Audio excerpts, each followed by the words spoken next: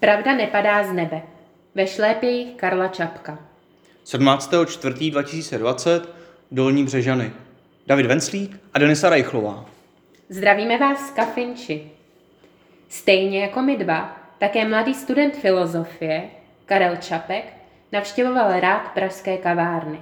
Chodil do takzvané Unionky. Věrnými společníky mu byli jeho bratr, malíř a spisovatel Josef Čapek, legionář František Langer nebo věčně satirický Jaroslav Hašek. Společně zde vášnivě diskutovali o problémech současnosti. Vždy usměvavý číšník, temná zákoutí kavárny, dým z doutníků i stojany na denní tisk dotvářely specifickou atmosféru tohoto místa. Právě zde nasával intelektuál Karel Čapek vůně a myšlenky doby, ve které se rodilo 20. století. Doby, v níž si Louis Pasteur opět neuklidí svůj laboratoř a Josef Džugašvili, budoucí Stalin, je vyloučen z kněžského semináře, připojuje se k bandě lupičů a později se stává bolševikem. Adolf Hitler není opět přijat na Akademii výtvarných umění ve Vídni. Albert Einstein si neoblékne ponožky. A při pohledu na zahradu psychiatrické léčebny v Praze přemýšlí o matematickém vyjádření času. Za to Zdeňka Baborová si jako první žena v monarchii odnáší z univerzity absolventský diplom. Sigmund Freud vypouští do prudérního světa ospalé Vídně svoji tehdy provokativní práci Proměny a symboly libida. Jsme v době, kdy se rodí objevy, vynálezy, ale i démoni, kterými žilo celé 20. století. V opojném dýmu kavárny Union byla společně s nimi přítomna také inspirativní atmosféra doby. František Langer na společné chvíle vzpomínal těmito slovy. Často se večer z kavárny vypravoval nějaký náš houfec na noční výpravu, která se začínala zákuskem a trochou vína v blízké kavárnice u Petříku na Perštíně a končila třebas ve Waltnerově Montmartru. Čapkové přicházeli do Unionky skoro přesně ve 3 a odcházeli v 5. A tak historické legendární karetní hry Jaroslava Haška se nikdy neúčastnili. A ačkoliv u vedlejšího stolu se dávaly klíčové autority moderní reví, na jejíž osoby byl Karel hodně zvědavý, již se nezdrželi. Také neviděli Montmartre s Vlastou, s revolucí, s Hamletem a s panem Jirákem. A vůbec se nezajímali o Prahu po 10. hodině v noci. Byli proto podezříváni z pokrytectví, z askeze a z lakoty. Karel Čapek odchází do vinohradské vily rodičů a opět neuvidí lídka kankánových tanečnic. O těch mu bude zítra zasvěceně vyprávět ještě notně přiopilý Jaroslav Hašek. S otiskem rtěnky špatně skrytým pod límcem košile. Osamělý, ale počestný Karel Čapek si mezitím pokládá otázky. Jak víme to, co víme? Co je to pravda? A společně s filozofií pragmatismu si také odpovídá. Pravda není nic, co je předem dáno, ale něco, co se utváří. Utváří si pravdu každý sám, svou zkušeností, svým příběhem a hlavně tím, jak koná. Tím, že udělá konkrétní rozhodnutí, nějaké své úvahy a předpoklady uvede v čin. Čin, latinsky pragma, právě tak vyjádří svoji pravdu.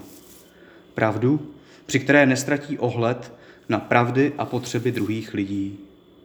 Každý z nás se rozhodujeme na základě zkušenosti i kontextu, ze kterého vycházíme. Pravda na nás totiž nepadá z nebe.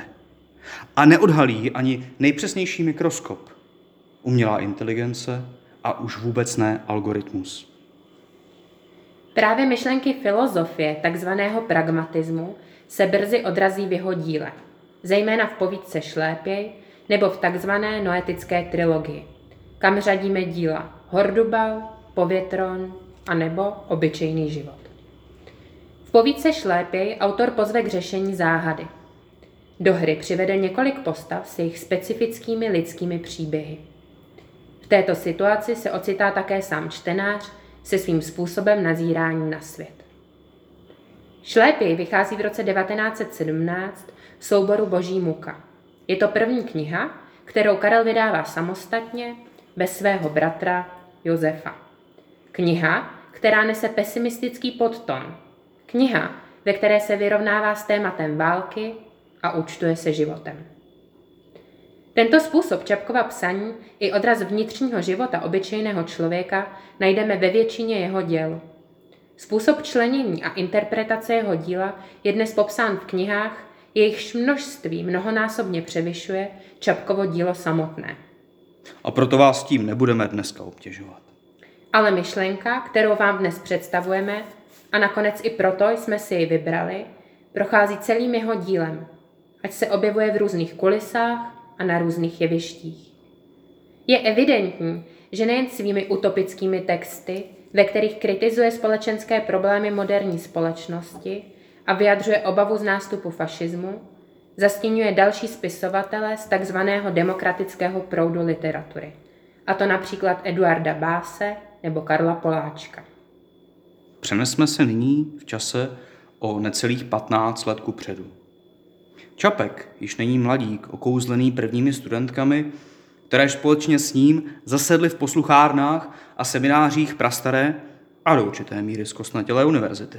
Proboha, vždyť ono je furt. Čapek je uznávaný novinář a respektovaný spisovatel a navzdory vrozené nesmělosti je také obletovaný ženami. Což mu dělalo dobře. Komu by nedělalo? Spisovatel zakládá klub pátečníků a tito se pravidelně setkávají ve Vinohradské vile a diskutují zde o politice, vědě i umění. Hezké páteční odpoledne, pánové. Vítám vás, pane prezident. Dobrý den. Dovolíte. No, posaďme se. Kdo je tu dnes s Karlem Čapkem a Tomášem Garriguem Masarykem? Vidím spisovatele Vladislava Vančuru a také historika Josefa Šustu. A právě přisedá novinář a gentleman Ferdinand Peroutka. V dramatických časech 30. let 20. století, kdy se nad Evropou vznáší stín nacismu a nebezpečí nové války, píše Karel Čapek svá stěžejní díla. Válka smloky, bílá nemoc, matka. Témata pátečníku i Čapkovy úvahy o pravdě a demokracii na vývoj Evropy reagují. Karel Čapek se v myšlenkách znovu vrací k textu z roku 1924 Proč nejsem komunistou. Zde vidím určitou linku mezi šlépějí a Čapkovým textem Proč nejsem komunistou. Karel Čapek v souladu s teorií poznání říká: pravda se rodí se z rozhodnutí, není pevně daná, je proměnlivá. A oproti tomuto pohledu komunismus podle něj pravdu nehledá. Má totiž bezmeznou důvěru v zákony lidských dějin, které stanovil Karl Marx. Tedy spoléhá na neodvratnost revoluce, která přinese bezstřídní společnost. Komunismus věří v univerzálně platné pravdy, dogmata. Komunismus věří v proroky revoluce. Věří v jejich rozhodnutí, o kterých se nediskutuje. Věří v myšlenky zběhlého studenta teologie Stalina nebo vousatého revolucionáře Che Guevary. Ať už v tričku nebo bez trička. Věří v majitele pravdy, kterému společně s důvěrou odevzdává i svoji zodpovědnost.